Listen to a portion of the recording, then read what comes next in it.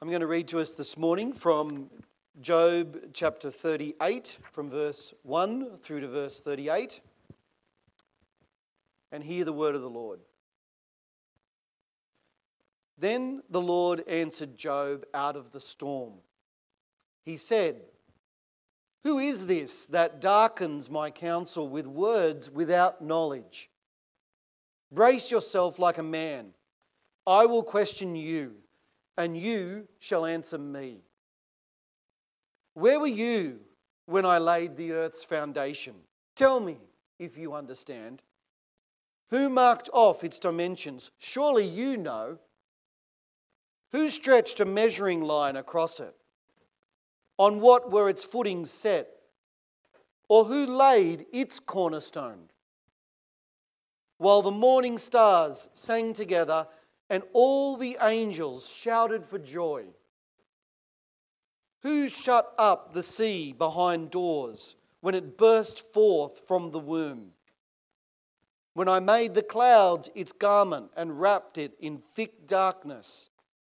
When I fixed limits for it and set its doors and bars in place? When I said, 'This far you may come and no farther. Here is where your proud waves halt.' Have you ever given orders to the morning or shown the dawn its place, that it might take the earth by the edges and shake the wicked out of it? The earth takes shape like clay under a seal. Its features stand out like those of a garment. The wicked are denied their light, and their upraised arm is broken. Have you journeyed to the springs of the sea or walked in the recesses of the deep? Have the gates of death been shown to you? Have you seen the gates of the shadow of death? Have you comprehended the vast expanses of the earth? Tell me if you know all this. What is the way to the abode of light? And where does darkness reside? Can you take them to their places? Do you know the paths to their dwellings? Surely you know, for you were already born. You have lived so many years. Have you entered the storehouses of the snow or seen the storehouses of the hail, which I reserve for times of trouble, for days of war and battle? What is the way to the place where the lightning is dispersed, or the place where the east winds are scattered over the earth? Who cuts a channel for the torrents of rain and a path for the thunderstorm, to water a land where no man lives, a desert with no one in it, to satisfy a desolate waste and make it sprout with grass? Does the rain have a father? Who fathers the drops of dew? From whose womb comes the ice? Who gives birth to the frost from the heavens, when the waters become hard as stone, when the surface of the deep is frozen? Can you bind the beautiful Pleiades? Can you loose the cords of Orion? Can you bring forth the constellations in their seasons, or lead out the bear with its cubs? Do you know the laws of the heavens? Can you set up God's dominion over the earth? Can you raise your voice to the clouds and cover yourself with a flood of water? Do you send the lightning bolts on their way? Do they report to you, 'Here we are'? Who endowed the heart with wisdom or gave understanding to the mind? Who has the wisdom to count the clouds? Who can tip over the water jars of the heavens when the dust becomes hard and the clods of the earth stick together? Well, if you take out your corner post, you'll see on the inside of the corner post there's a sermon outline. Hopefully that might help you this morning to be able to better discern what God has to say to us. In the mid-1990s, a lady by the name of Joan Osborne sang a really popular song called One of Us. I don't know if you remember it or if you've ever heard of it. She didn't write it herself, but the lyrics are both profound and incredibly insightful. She says this: "If God had a name, what would it be? And would you call it to his face if you were faced with him in all his glory? What would you ask if you had just one question?" And then the chorus, she sings this, if I can put this respectfully. "Yeah, yeah, God is great. Yeah, and yeah, God is good. But what if God was one of us? Just a slob like one of us. Just a stranger on the bus trying to make his way home." It's amazing to hear someone like that sing those particular lyrics on the radio. And I can still remember the first time that I heard it travelling down the road in Sydney. Just imagine if God became a person, just like one of us. Osborne asks, what would you do if that happened? And this is on the secular radio. Even more importantly, what would you say? And how might it change what you actually believe?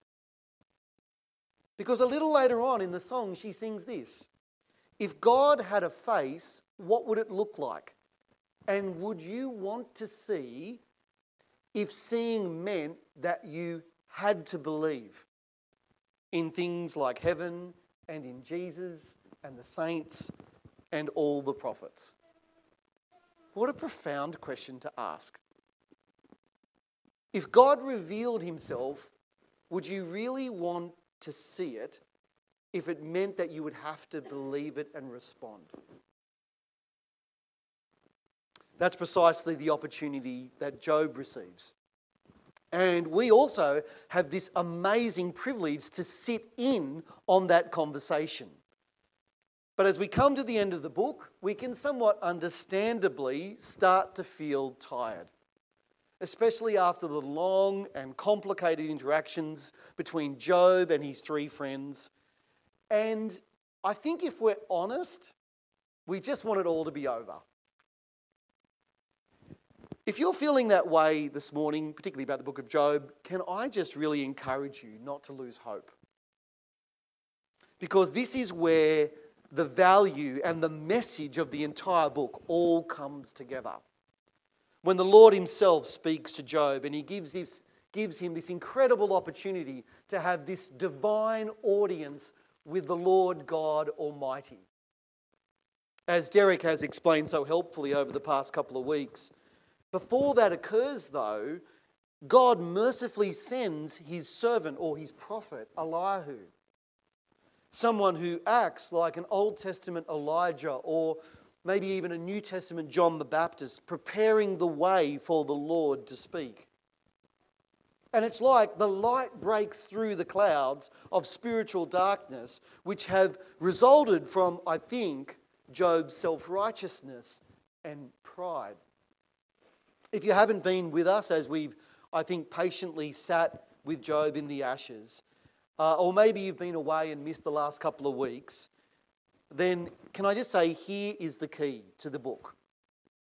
Job is not suffering because he sinned. Chapters 1 and 2 of the book of Job make that abundantly clear. Job is not suffering because he sinned. But since Job started suffering, he has started to respond in a sinful way. You see the difference? In particular, Job has accused God of being unjust. And that is obviously wrong. Simon gave a really good analogy of this week, of this point last week in the children's talk. Our hearts are like a container of river water, that has been sitting on the bench and has just all the mud and the muck and the sediment has just slowly gone to the bottom. And when everything is calm in our lives, then the water of our lives looks like that, doesn't it? It looks clear. and even somewhat pure. However, you only have to stir or shake us up a little bit, and what happens? All the mud and the muck that was there all along starts to come to the surface. All of a sudden you realise that these things were there, these horrible things were there all the way along, but they just lay dormant in our lives. Sins such as impatience, judgmentalism, harshness, anger, pride. They were always there. But suffering or trial has this way of bringing them to the surface. This is what has happened to Job, and it's also what often happens to us. Thankfully, though, the Lord doesn't leave us in despair, but He sanctifies us so that we can both recognise and repent of our sin. There's this really great illustration of this in C.S. Lewis's The Voyage of the Dawn Treader. It's where this obnoxious character called Eustace is turned into a dragon because he covets the dragon's gold. And in a critical scene, he meets with the lion Aslan, who I think is pretty obviously a metaphor for Christ. And as Aslan starts to remove the dragon scales, Eustace had tried to do this himself, but they kept growing back. As Aslan removes the dragon scales from his body, Eustace cries out in pain. And it's just like what God does with us, isn't it? Through suffering or trial, God exposes all of those very, very sensitive but sinful attitudes and flaws in our character and in our lives, which lie dormant in our souls, but with surgical precision, Christ cuts them out. As Eustace says in Lewis's book, it might hurt like the billy-o, but after he's finished with us, our skin is restored to what Lewis calls in the book the skin of a young boy. That's what it means to be remade into the image of God by the power of God's Holy Spirit. C.S. Lewis says elsewhere in his book, The Problem of Pain, we can ignore even pleasure, but pain insists upon being attended to. God whispers to us in our pleasures. He speaks to us in our conscience, but He shouts at us in our pain. Lewis says, pain is His megaphone to rouse a deaf world. Then he goes on to say this, and this is the part that's not often quoted. No doubt pain as God's megaphone is a terrible instrument.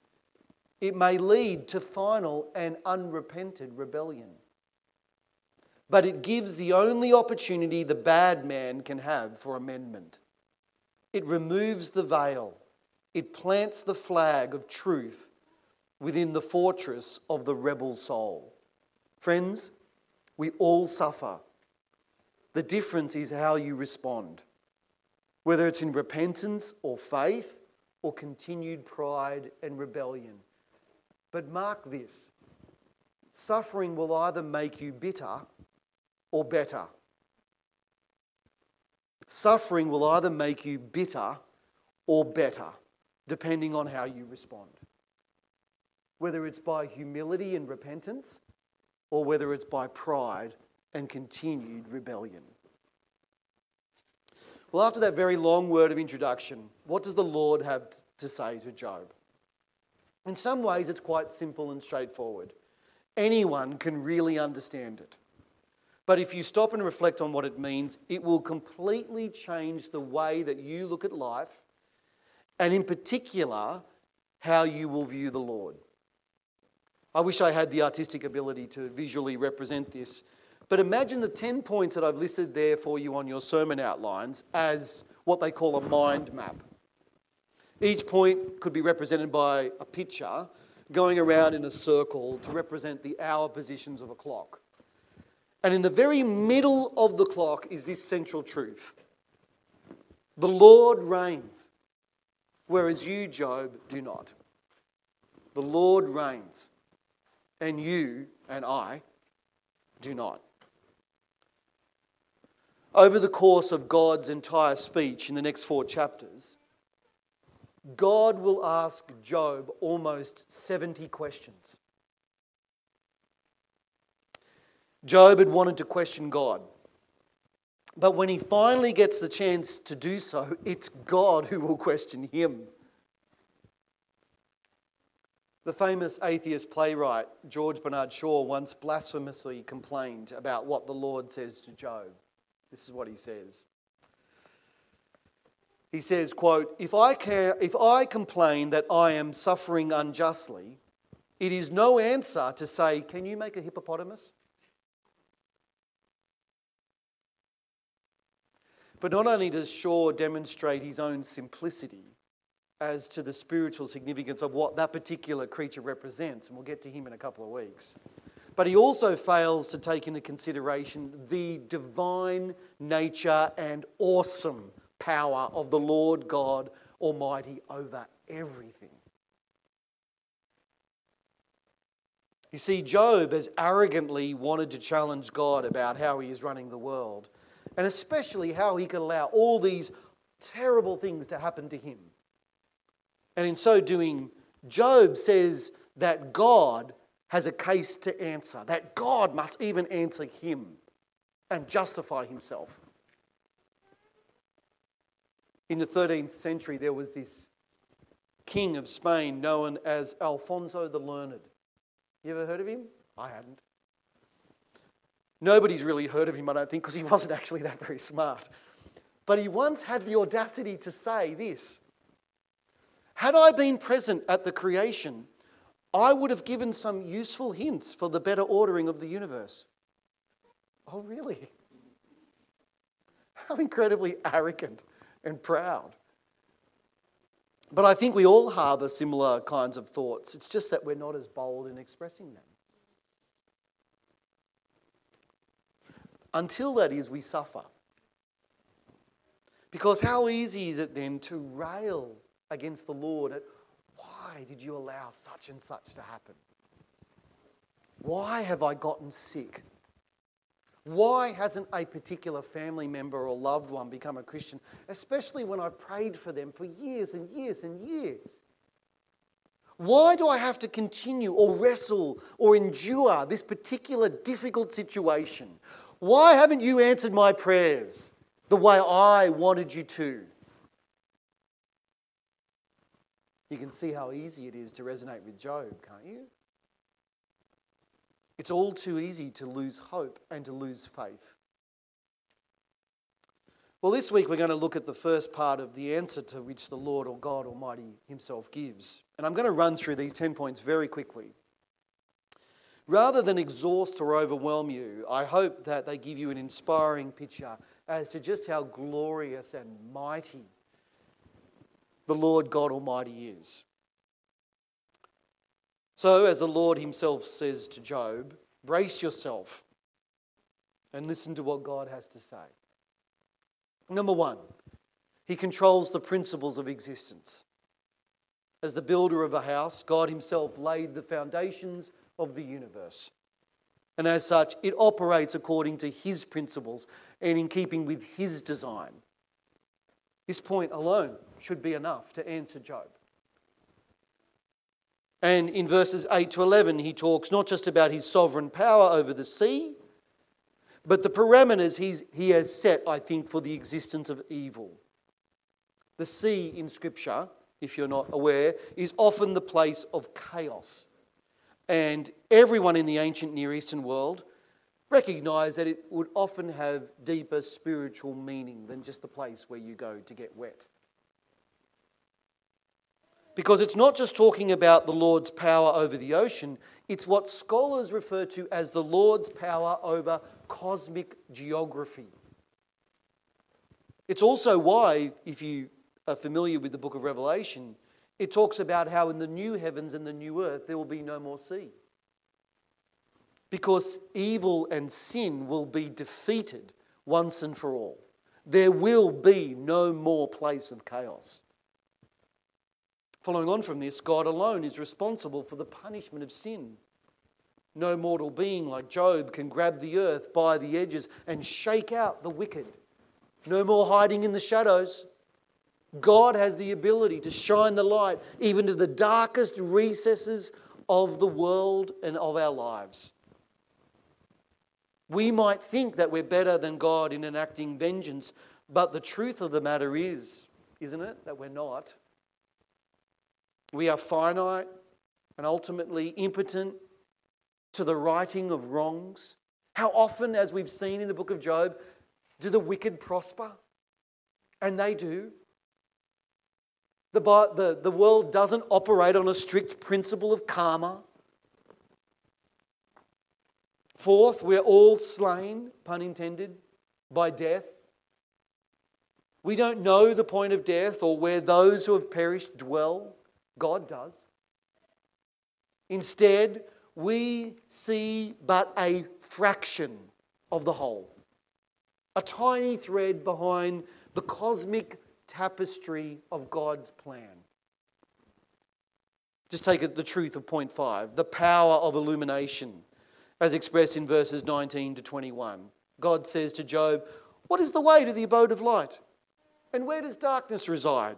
Can you take them to their places? Do you know the paths to their dwellings? Surely you know, for you were already born.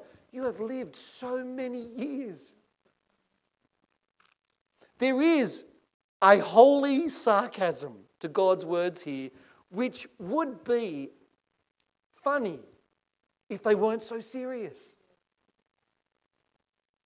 It's just like the argument the Apostle Paul uses in Romans chapter 9 when defending God's sovereignty in salvation. He says this, "But who are you, O man, to talk back to God? Shall what is formed say to him who formed it, 'Why did you make me like this?' Does not the potter have the right to make out of the same lump of clay some pottery for noble purposes and some for common use?" It's a profoundly humbling thing to truly know and accept your place in the universe. But we all have to come to a point where we realise that pieces of pottery have no right to question what the potter is doing.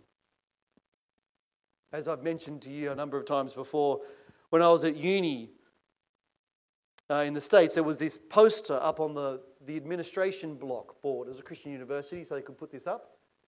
There are 2 truths in the universe. Number 1, there is a God. Number 2, you are not him.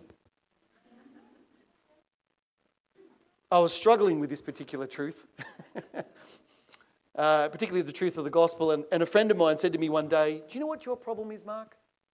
You want to be God." Her question really stopped me in my tracks. I said, "No, I don't, Jen." And she said, "Yes, you do. And you'll never be at peace until you accept what Jesus did on the cross and stop trying to save yourself." She was absolutely right. And while I obviously knew it was wrong, I really did want to be God so that I could remain in control. Like King Alfonso, I foolishly thought I could give God some really good ideas on how to run the world. How stupid and dumb. Because what I really needed to do was acknowledge that I was blind and that I needed divine illumination to be able to see. To give you an idea of how small and insignificant we are, just consider point 6, the place of the wind. Are there any of us who can really control the weather? It's hard enough just to try and work out an accurate prediction. And yet, the Lord stores up hail like an army commander stores up bullets. There is nothing which is outside of his power or control. Or what about point 7, the provision of life? Who is it who is really in control of the weather when the rain or the hail comes? We might give, exotic sounding names like El Niño or La Niña, which simply means in Spanish, little boy or little girl. But the Bible tells us that our Heavenly Father is the one who is in charge of all of these things. which also means that we have a special responsibility to look after the creation he's entrusted to us as his stewards. Following on from this is point 8, and the fact that God alone controls the precipitation that comes from the heavens. You've got to really love the beauty of the metaphors which God uses here. We read in verses 28 to 30, "Does the rain have a father? Who fathers the drops of dew? From whose womb comes the ice? Who gives birth to the frost from the heavens when the waters become as hard as stone, when the surface of the deep is frozen?" By the way, it's a good reminder that the language in Job is poetry and therefore not to be taken literally in the scientific sense of the term. Some people, I think, stretch the language, especially in the book of Job, to say things that it clearly wasn't saying or ever really intended to mean. For instance, back in chapter 37, verse 18, we read how God makes the skies as hard as a mirror of bronze. Now, that doesn't mean that there's a solid disc over the earth. It's a metaphor for God's judgment. It says in the book of Deuteronomy, one of the curses for Israel, if they disobey and they reject God's word, it says this: "The sky above your head will be bronze, and the ground beneath you will be iron." In other words, the Lord would withhold rain and the crops would not produce their fruit. It's not saying that the sky and the soil would become two different types of metal. Well, in the same way, here in chapter 38, the Lord is described as giving birth. That just as a woman's waters break when she has a baby, so too God is described as being a life-giving mother giving birth to rain. The truth, once again, being no one on earth can do that. We can't deliver rain or hail or dew. We are completely at the mercy of whatever the Lord God Almighty decides to do. How much more then with the positioning of the stars? We can observe their movements, but none of us can affect them. The Lord knows all the laws of heaven while we're still discovering them. Those who study these things will tell you how little they understand regarding how the universe works. So who are we to talk back to God? We basically know nothing in comparison to him. But everything the Lord is saying here culminates in verses 34 to 38, where he talks about the perfection of wisdom. Take a look in particular at what the Lord says in verse 36. "Who endowed the heart with wisdom or gave understanding to the mind?" This is something which the Lord himself can and does do for mankind, for those who fear him. As we saw a couple of weeks ago from the book of James, we only have to ask, and God gives this to us freely.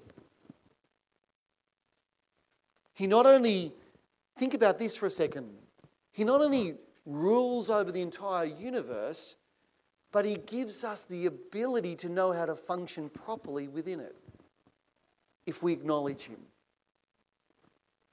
So where does all of this leave us?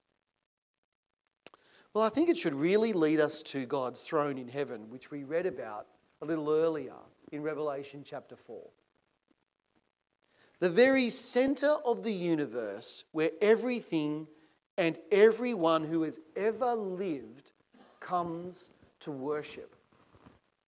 Did you notice the unique characteristics of the four living creatures who are said to surround God's throne? It sounds a little bit weird at first, right? The first is like a lion, the second is like an ox, the third is like a man, and the fourth is like a flying eagle. But here's the truth of what John is seeing. Each one of them represents a creature who reigns or who rules over a different aspect of God's creation. So the lion is the king of all the wild beasts. The ox is the chief among the domesticated animals, the one with the most power. Man, and I include in that men and women made in God's image, are lords over the creation which God has made. And the eagle is the master of the skies, who soars above all and sees all. You see?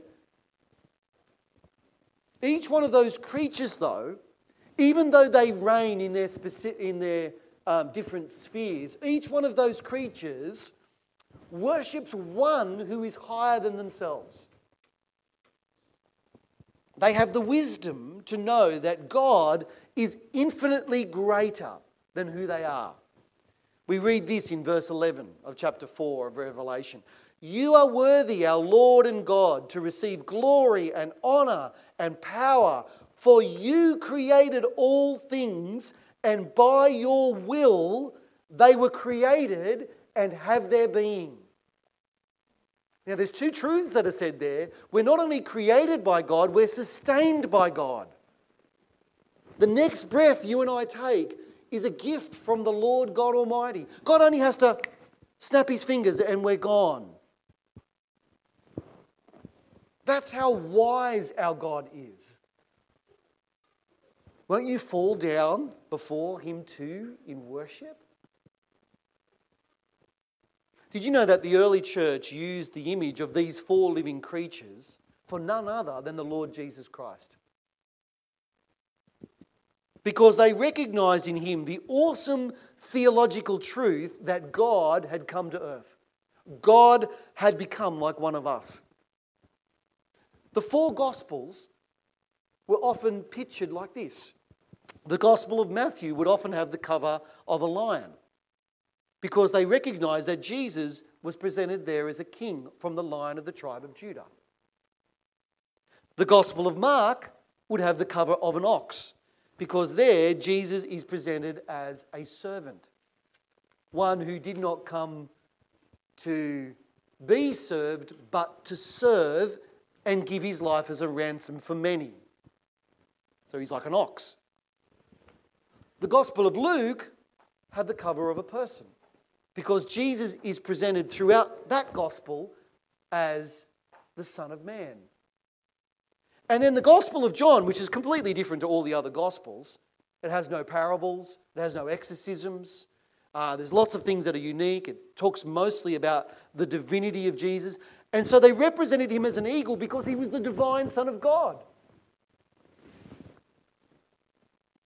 In Jesus, though, here's the point. You see all of these incredible truths, these four different aspects come together perfectly. And it's also why it's so incredible, but in the next book of Revelation, if you have your Bibles open, have a look at Revelation chapter 5. Because John looks up in this vision, and all of a sudden he sees a lamb looking as if it had been slain. And where is this lamb? It's standing in the middle of God's throne. And he's encircled by no less than the four living creatures. And what's more, Jesus is described as not only occupying the spot where God alone sits, but also of having the very attributes of God. Of having 7 horns and 7 eyes and 7 spirits. Don't get bamboozled by the imagery here. It simply means this.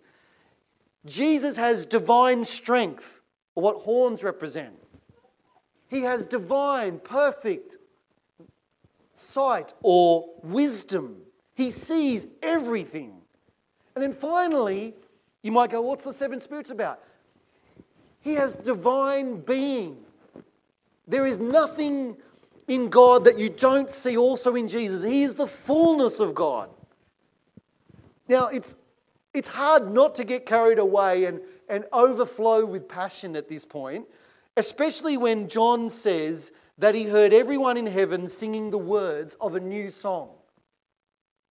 But let me give you a sense of what they're doing in heaven right now and how they're saying it. You are worthy to take the scroll and to open its seals because you were slain.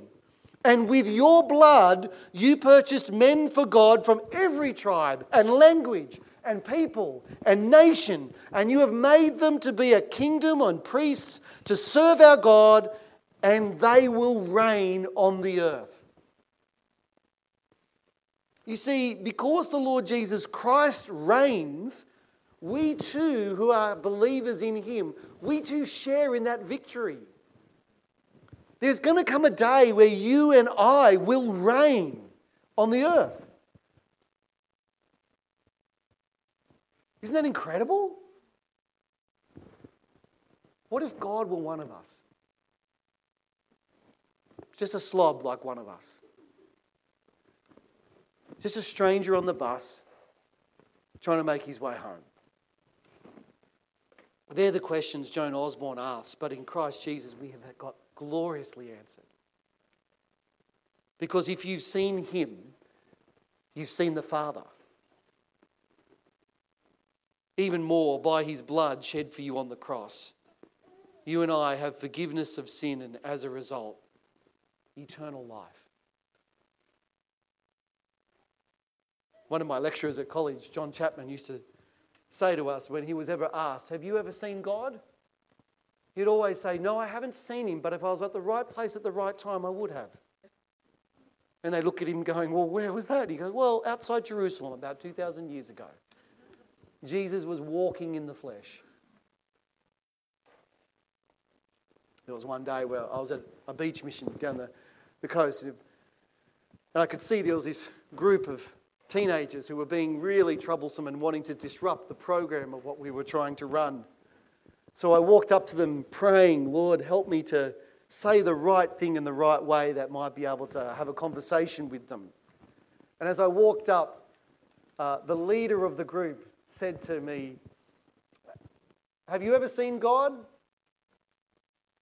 And I stopped and I thought, what do I say at this point? I said, no, I haven't. And the whole group laughed.